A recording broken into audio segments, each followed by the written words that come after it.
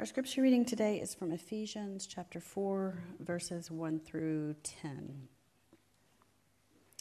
I, therefore, a prisoner for the Lord, urge you to walk in a manner worthy of the calling to which you've been called, with all humility and gentleness, with patience, bearing with one another in love, eager to maintain the unity of the Spirit in the bond of peace.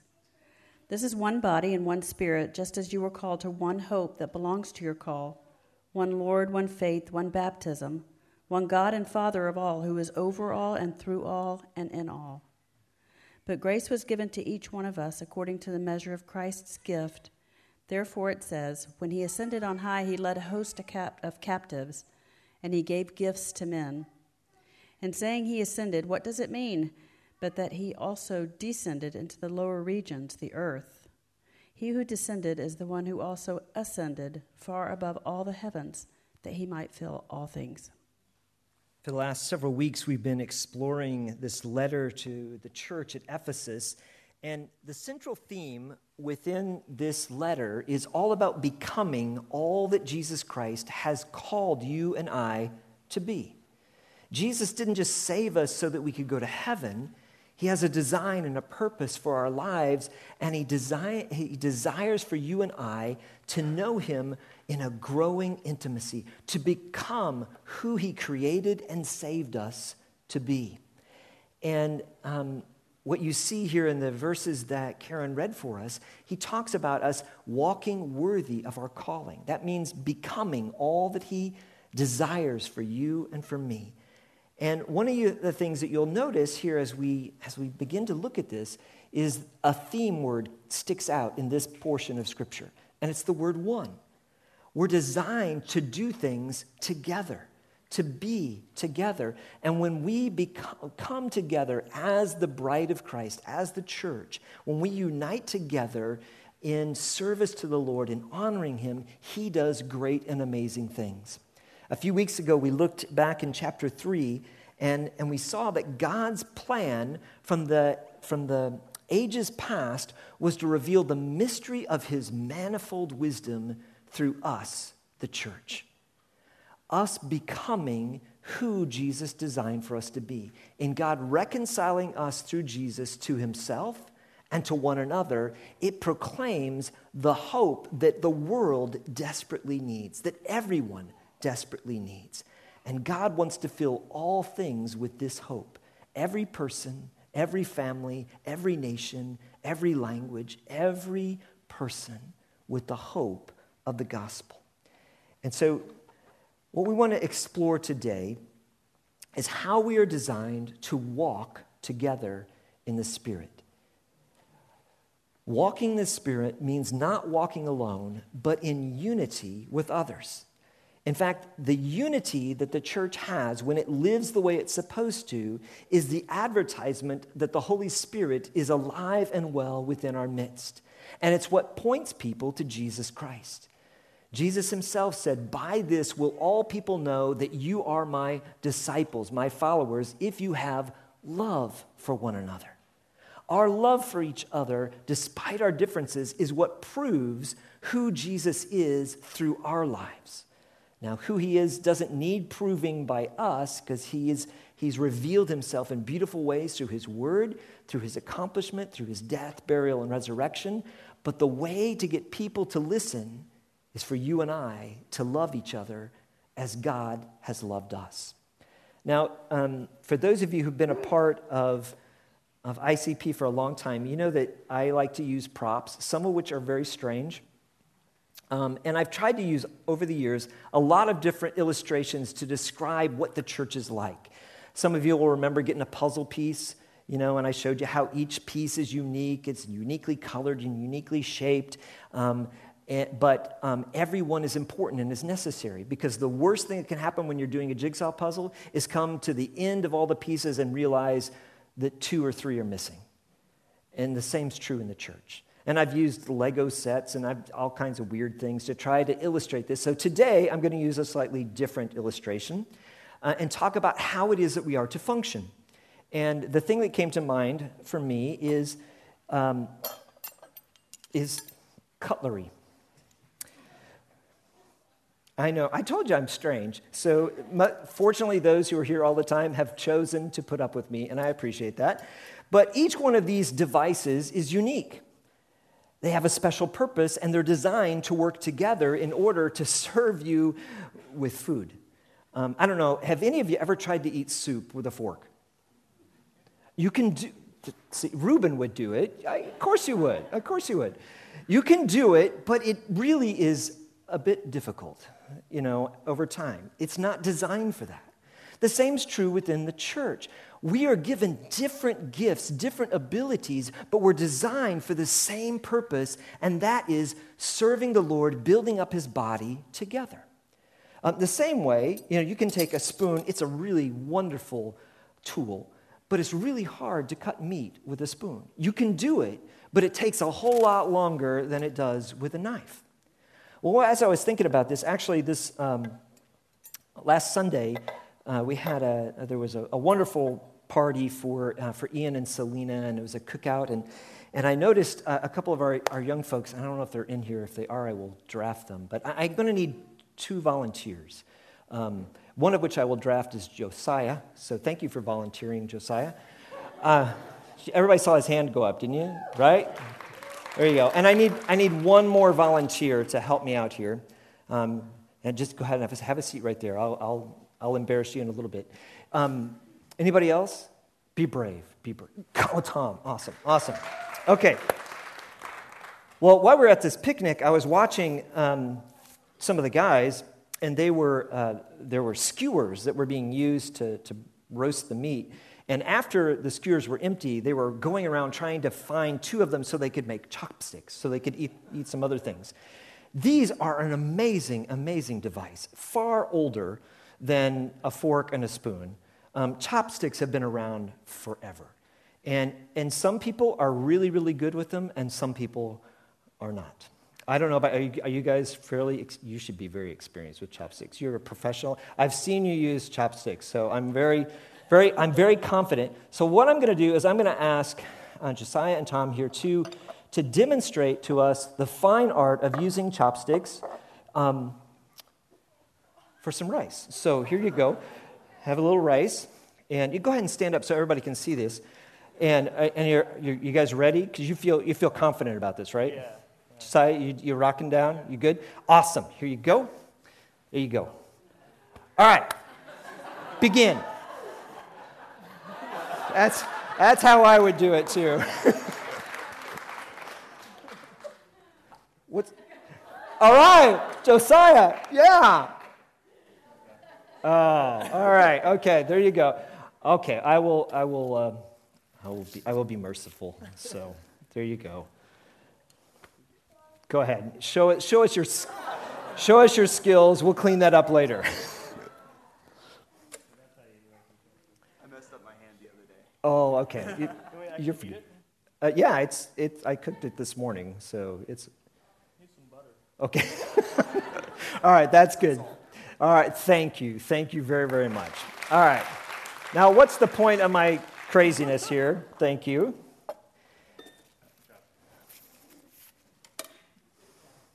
Yes, thank you guys very, very much. Here's the point.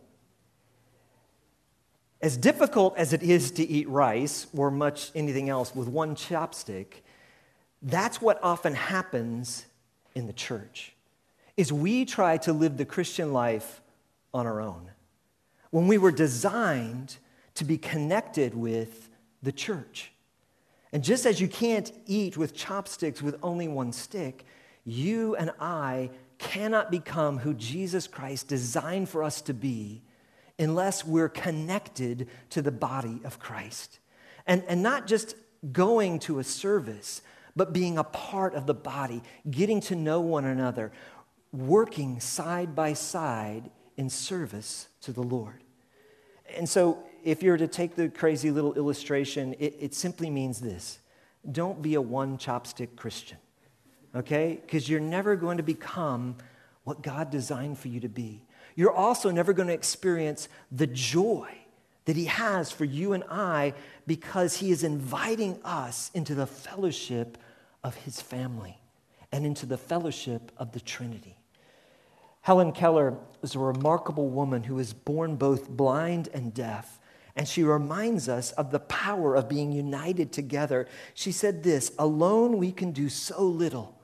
Together we can do so very much." You and I were made to show the greatness and glory of God when we come together as the church. Let's look at this passage of Scripture and let's see what God has for us in allowing us to work together, just as a pair of chopsticks works together, that you and I are designed to work with one another as His church. We are made for each other and to serve each other in unity. And our unity is to flow from the relational love of God the Father, God the Son, and God the Holy Spirit.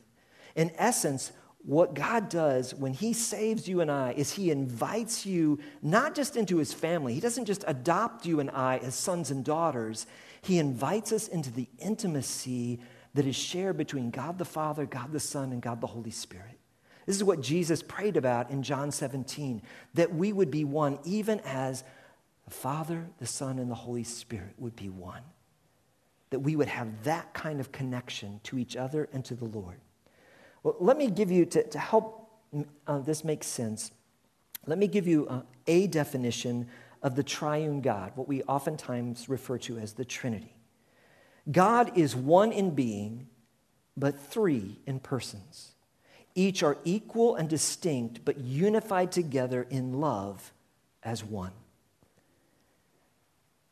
The Holy Spirit is not Jesus, and Jesus is not the Holy Spirit, but they are both equally God. God the Father is not the Holy Spirit, nor is He God the Son, but they are all three equally God. And together in their relationship of love, we find life in them together. Each one of them, as we've looked in the past, has a part in our salvation, and that's what this passage is talking about. God the Father, God the Spirit, and God the Son are all referred to here in this passage. Let's look at it in verse 4. Ephesians 4, verse 4.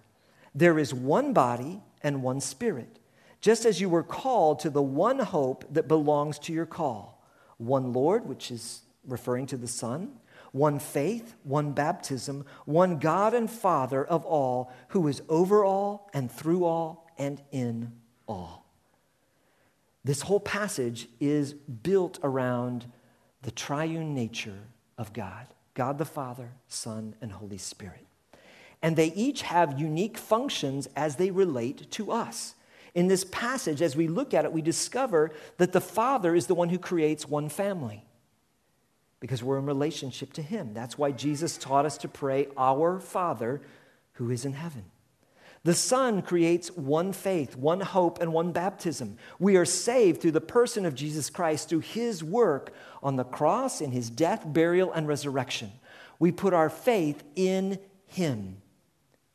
Likewise, the Holy Spirit is the one that creates us as one body.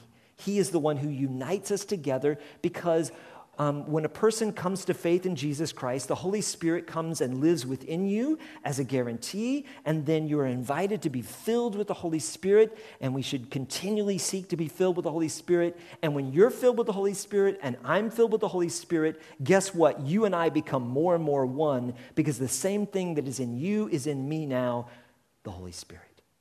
That's how we're designed to work, and that's how we grow closer and closer.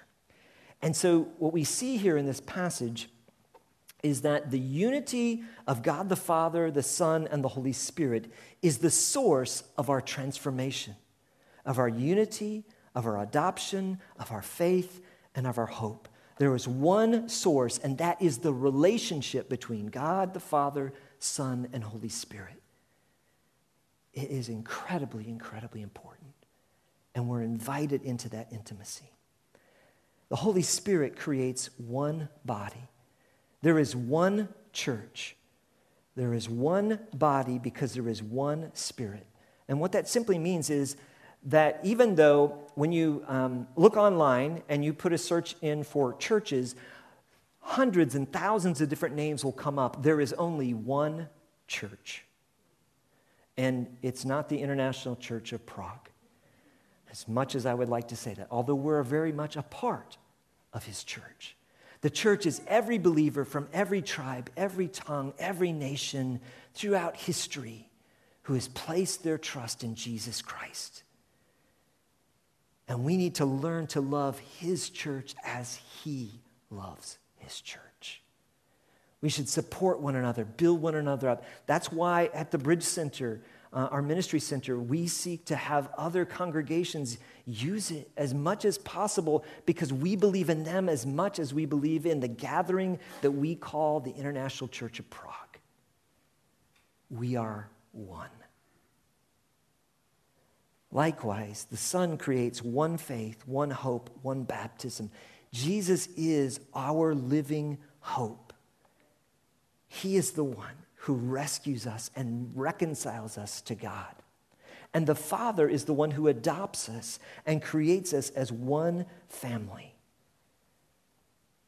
So they come together into your life and my life, and they're calling us into a unified relationship with them, with God the Father, Son, and Holy Spirit, and with one another. So how in practice do we begin to live that way?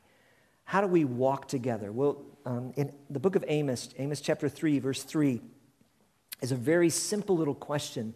It says, do two walk together unless they have agreed to do so? Unity is a choice.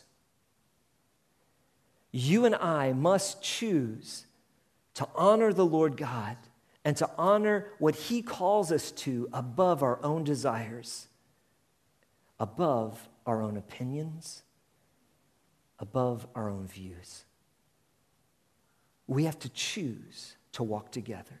And I'm so thankful because you as a church reflect this incredibly well. I am convinced that the Lord smiles upon you as a congregation because he sees your love for one another. In fact, one of the things that I keep hearing as people come through, as an international church, we tend to lose 20 to 25% of our people every year, and people come, new people come, and old people go. That would be me. So now I think about that didn't really sound good. Some people come, some people go. We'll leave it at that. No age. And so often what they say is, "I've never seen a church so loving." That's the reputation we want to have as a church. And my challenge to us is let's do even more. Let's reach out even more. Let's stretch our arms out towards others even more. Well, how is it that we're to meet together and then walk together? Well, we have to agree to do so, which means that we have to agree to walk in the same way. Not just the same general direction, but you get in order to walk together, you have to be in step with each other. You have to agree on where you're going. You have to agree on when you're going to stop. In order to make the journey and truly walk together, there's a lot of things that have to come together in order for us to be unified. And I believe in this passage, he gives us 4 directions for our walk that have to be in sync with one another. Look at verses 1 through 3. Paul's writing, and he calls himself the prisoner of the Lord because he's writing from prison because of his faith. He says, I urge you to walk in a manner worthy of your calling to which you have been called, with all humility, gentleness, with patience, bearing with one another in love, eager to maintain the unity of the Spirit in the bond of peace. He's saying when you have these characteristics in the forefront of your heart and life, you'll be able to walk together in the bond of peace. You will be one as my church. And so the direction of our walk comes about when we learn to orient our life to Jesus. Because what's being described here is the attitude of Jesus. We are to orient our life towards the humility that Jesus showed, even though he is the God of the universe who created all things. Philippians says he humbled himself and became a servant. We are to have the gentleness of the Spirit that Jesus did. Jesus responded to others, to those whose lifestyle was in direct opposition to what his word said. He deals with them with gentleness and with grace. By the way, that's all of us. In case you were trying to figure out who that was, it was you and me. Just so you know. Our lives are to reflect the patience of love that Jesus shows towards you and to me. And we're to rest our identity in the bond of peace. Think about how Jesus did that, the life that he showed us. And to maybe help you remember this, because this is how I try to remember this. I want to see these things as 4 directions I need to focus on every day, in fact, every moment. Upward, forward, outward, and Godward. Okay, so the first one is upward. He talks about humility. What we are to do is to set our minds on things above. This is what we're told to do in Colossians chapter 3. Now, what does that mean? It means that we're to set our minds on the fact that Jesus Christ is the risen King. He is now seated at the right hand of the Father, and he is in authority over everything, including our lives. We are to humble ourselves and to recognize that he alone is Lord. So the first thing I need to do is I need to continually train my thoughts to be focused not just on my circumstances, but on the greatness and glory of who Jesus is. Because Jesus is above every circumstance you and I face. Every good circumstance that we encounter is a blessing that comes from him. Every trial that we walk through, his presence promises to be with us, to guide us, to comfort us, to strengthen us. But it begins with a humility of our heart in recognition that life is not about me, it is all about him. So I need to first focus my mind upward. Think on the things that are above. Secondly, we need to focus our eyes forward. This is the gentleness with which God deals with us. Now, I don't know about you, but when I choose to spend time watching or reading the news, I get depressed. I look at the tragedies that are happening in our world, and there's the natural disasters, the violence that are happening in country after country, and it can be overwhelming. But we're not to just look and see the badness of our world. We're also to look and see the beauty of God because he is working in the midst of it. That's why the scripture says, where sin did abound, there did grace much more abound. So oftentimes, in the most dark of circumstances, when you look, you will see that God is working in and through his people, the church, to bring hope in the darkness. And so what we need to do is place our eyes forward, remembering that Jesus is King, and look for the beauty of Jesus in the midst of dark circumstances. And we need to do the same thing in the lives of people around us. The key for us walking in unity is to look for the beauty of God in others, especially in those that you're frustrated with, that you're offended by. When we look to see what God is doing in their heart and their life, the burden that we feel will be lifted because we're syncing our thoughts and our viewpoint to that of Jesus. As the church, we need to believe in one another. Because let me let you in on a really important secret. If God can take me and change me and use me even in the smallest of ways, I am 100% confident he can use you even more. Because I know what's inside of me. I know my thoughts, my sin nature. And the fact that the Lord is able to bring transformation into my heart enables me to look at each of you and go, God, you're doing amazing things. You reflect Jesus well. That's what we want to learn to do with one another. Eyes forward, looking for the beauty of God at work. That's a gentleness of spirit that we have. The next one he talks about is patience, and that has to do with our heart. It's not only looking for beauty, but it's choosing to have our hearts focused outward towards others. This is what Jesus did. Jesus, when he's asked, he says, I have come to do my Father's will. And whenever he was dealing with a difficult circumstance like he was in the Garden of Gethsemane, where he prays, he says, Lord, if it's possible, let this cup, let this judgment that I'm about to undergo be passed from me, but nevertheless, not my will, but your will be done. He was thinking of the Father, and he was thinking of you and I. The heart of Jesus was focused outward, and he patiently deals with you and I because he sees not where we are, but who we are becoming in him. We have to have the same outward viewpoint. This is what we're told in Philippians chapter 2.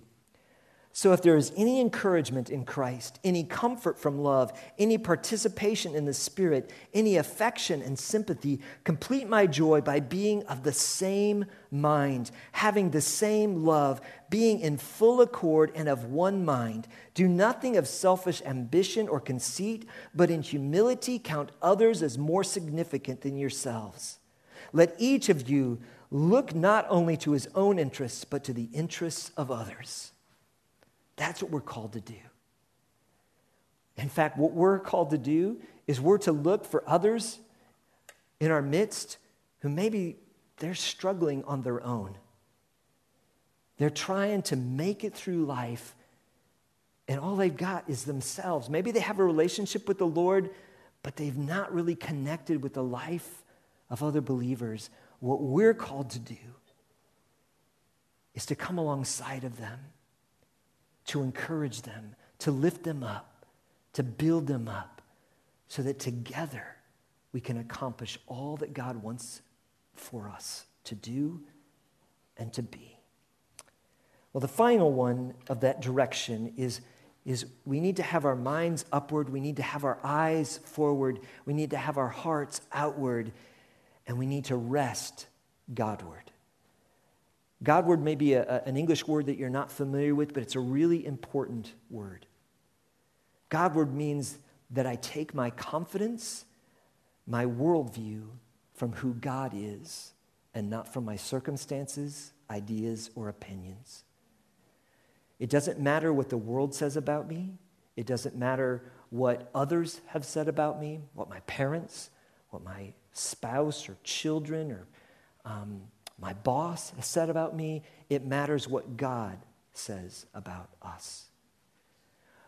Though he says here that we're unified in the bond of peace by placing our hearts, resting our identity fully on who Jesus Christ says we are. That's how we can walk together. Because you see, when I have confidence in who Jesus says I am, then I'm not comparing myself to others. I'm not threatened by others.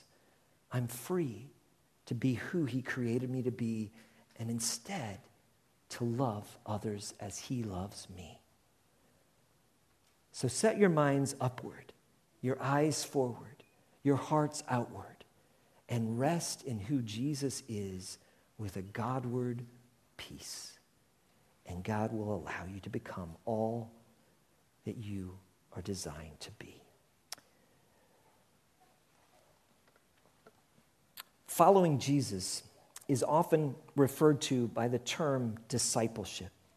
And discipleship is a very good word, but it's a word that sometimes we turn into knowledge. Knowledge is good, but discipleship is more than just knowledge. Because when you pursue following Jesus or discipleship only from a knowledge base, then discipleship becomes what we consume. The more we learn, the more we feel like we're a disciple. But I believe the opposite is actually true. Discipleship in its true nature is not what we consume, but rather what consumes us. What becomes the driving passion of our heart and of our life. To live as one, we are to be consumed by God's plan for us, by God's presence with us, by God's power through us, and by God's pleasure in us. When all those come together, then we're able to follow the Lord with all that we are. then we're able to deny ourselves, as Jesus said, take up our cross daily and follow him. So the challenge is to pray and ask the Lord, Lord, would you begin to consume me with your plan? Would you begin to consume me with an awareness of your presence, that you are with me every day, every moment? Would you remind me of your power? Because I tend to do so many things in my own strength and I'm weary. Would you consume me with an awareness of the pleasure that you take in us as your children? Church, if we will choose to do that, I promise you it will revolutionize your life. You will discover a joy and a freedom in Christ that you never could have imagined. God's plan for us. To be consumed by that, we need to recognize his lordship, that he is in charge. He alone has the right over your life and my life, over our careers, over our relationships, over our future, over our dreams. We can trust him because he knows us best. And when we begin to change our prayers from, Lord, would you give me what I want, to, Lord, I want what you want. When we begin to be able to pray, Lord, would you write for me your story? Would you write me into your story, into your history, because life is about you. I want my life to reflect what you are doing and who you are. Discipleship then becomes focused on love, because it's not a duty that drives us to say, Lord, I want what you want, but it's a recognition of his goodness and of his love that drives us there. And that should be poured out into our relationships with one another as well. Here in Ephesians chapter 4, he gives us the instructions about how to live in love, how to pursue God's plan, God's presence, God's power, and God's pleasure in us, and promoting it in the lives of others. He says this in Ephesians 4, rather, speaking the truth in love, we are to grow up in every way into him who is the head, into Christ. We recognize he's in charge of every aspect of our life, and that's where peace is found. We are to grow up in every way into him who is our head, into Christ, from whom the whole body, joined and held together by every joint with which it is equipped, when each part is working properly, makes the body grow so that it builds itself up in love.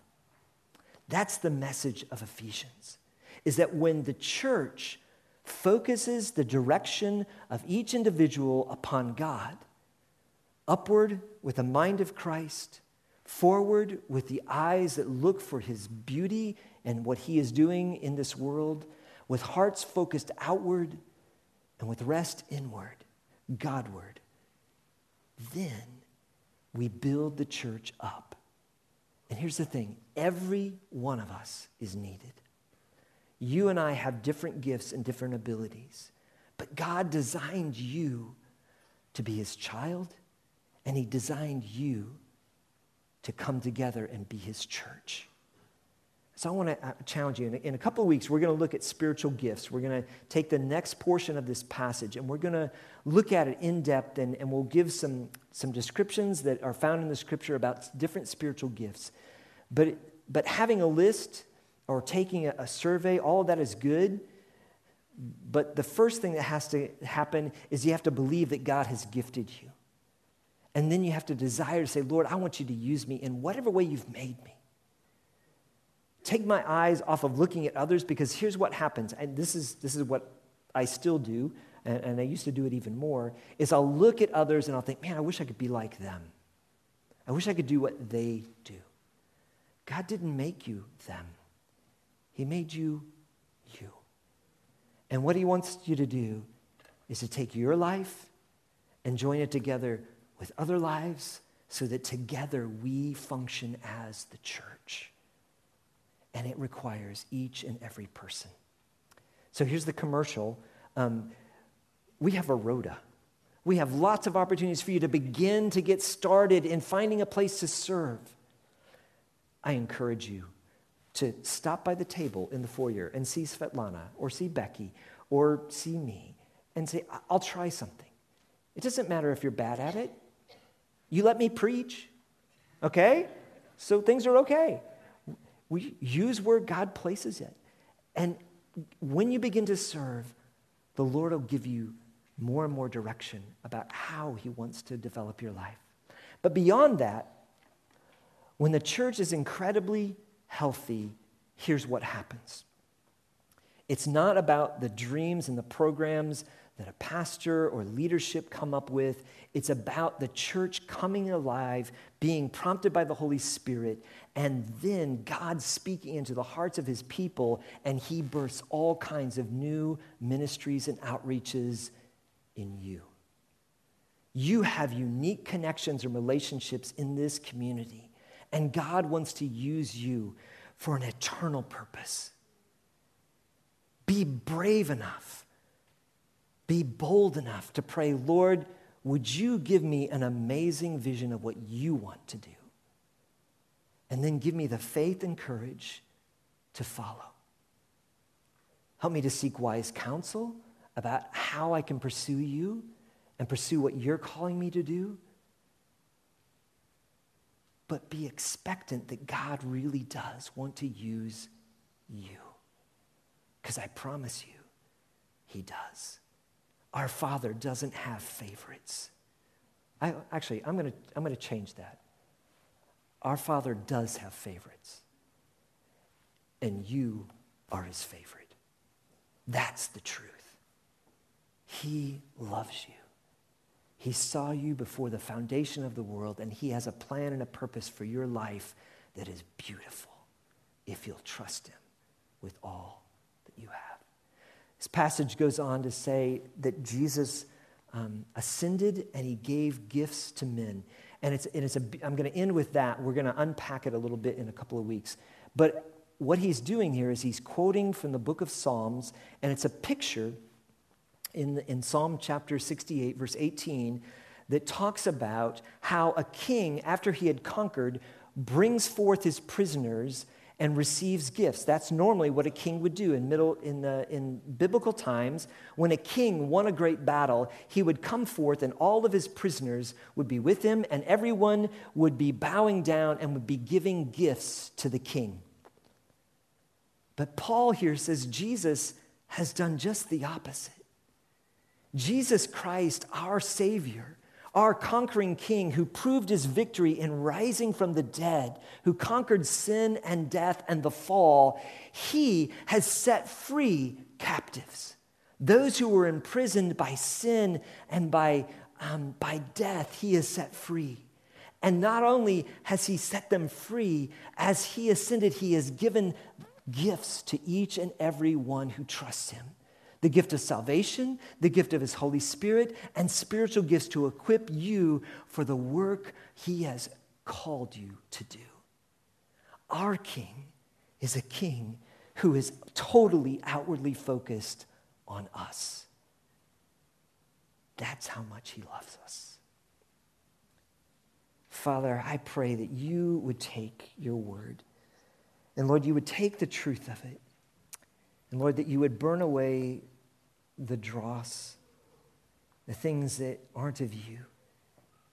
And you would speak to our hearts. Lord, that you would change the viewpoints that we have, that we would set our minds on things above, that we would look for your work in this world around us and in the lives of others, that our hearts would be focused outward, and Lord, that our rest would be Godward in who you say we are. And Lord, would you build your church? Lord, this isn't something that happens because of a message. It happens because of the work of your Holy Spirit. And so, Lord, I just ask you to have your way in us, have your way in me. Build us into the church you want us to be, so that people may see Jesus for who he truly is and find life in him. Thank you, Lord, for what you're doing. Show us how to love and encourage one another, I pray. In Jesus' name.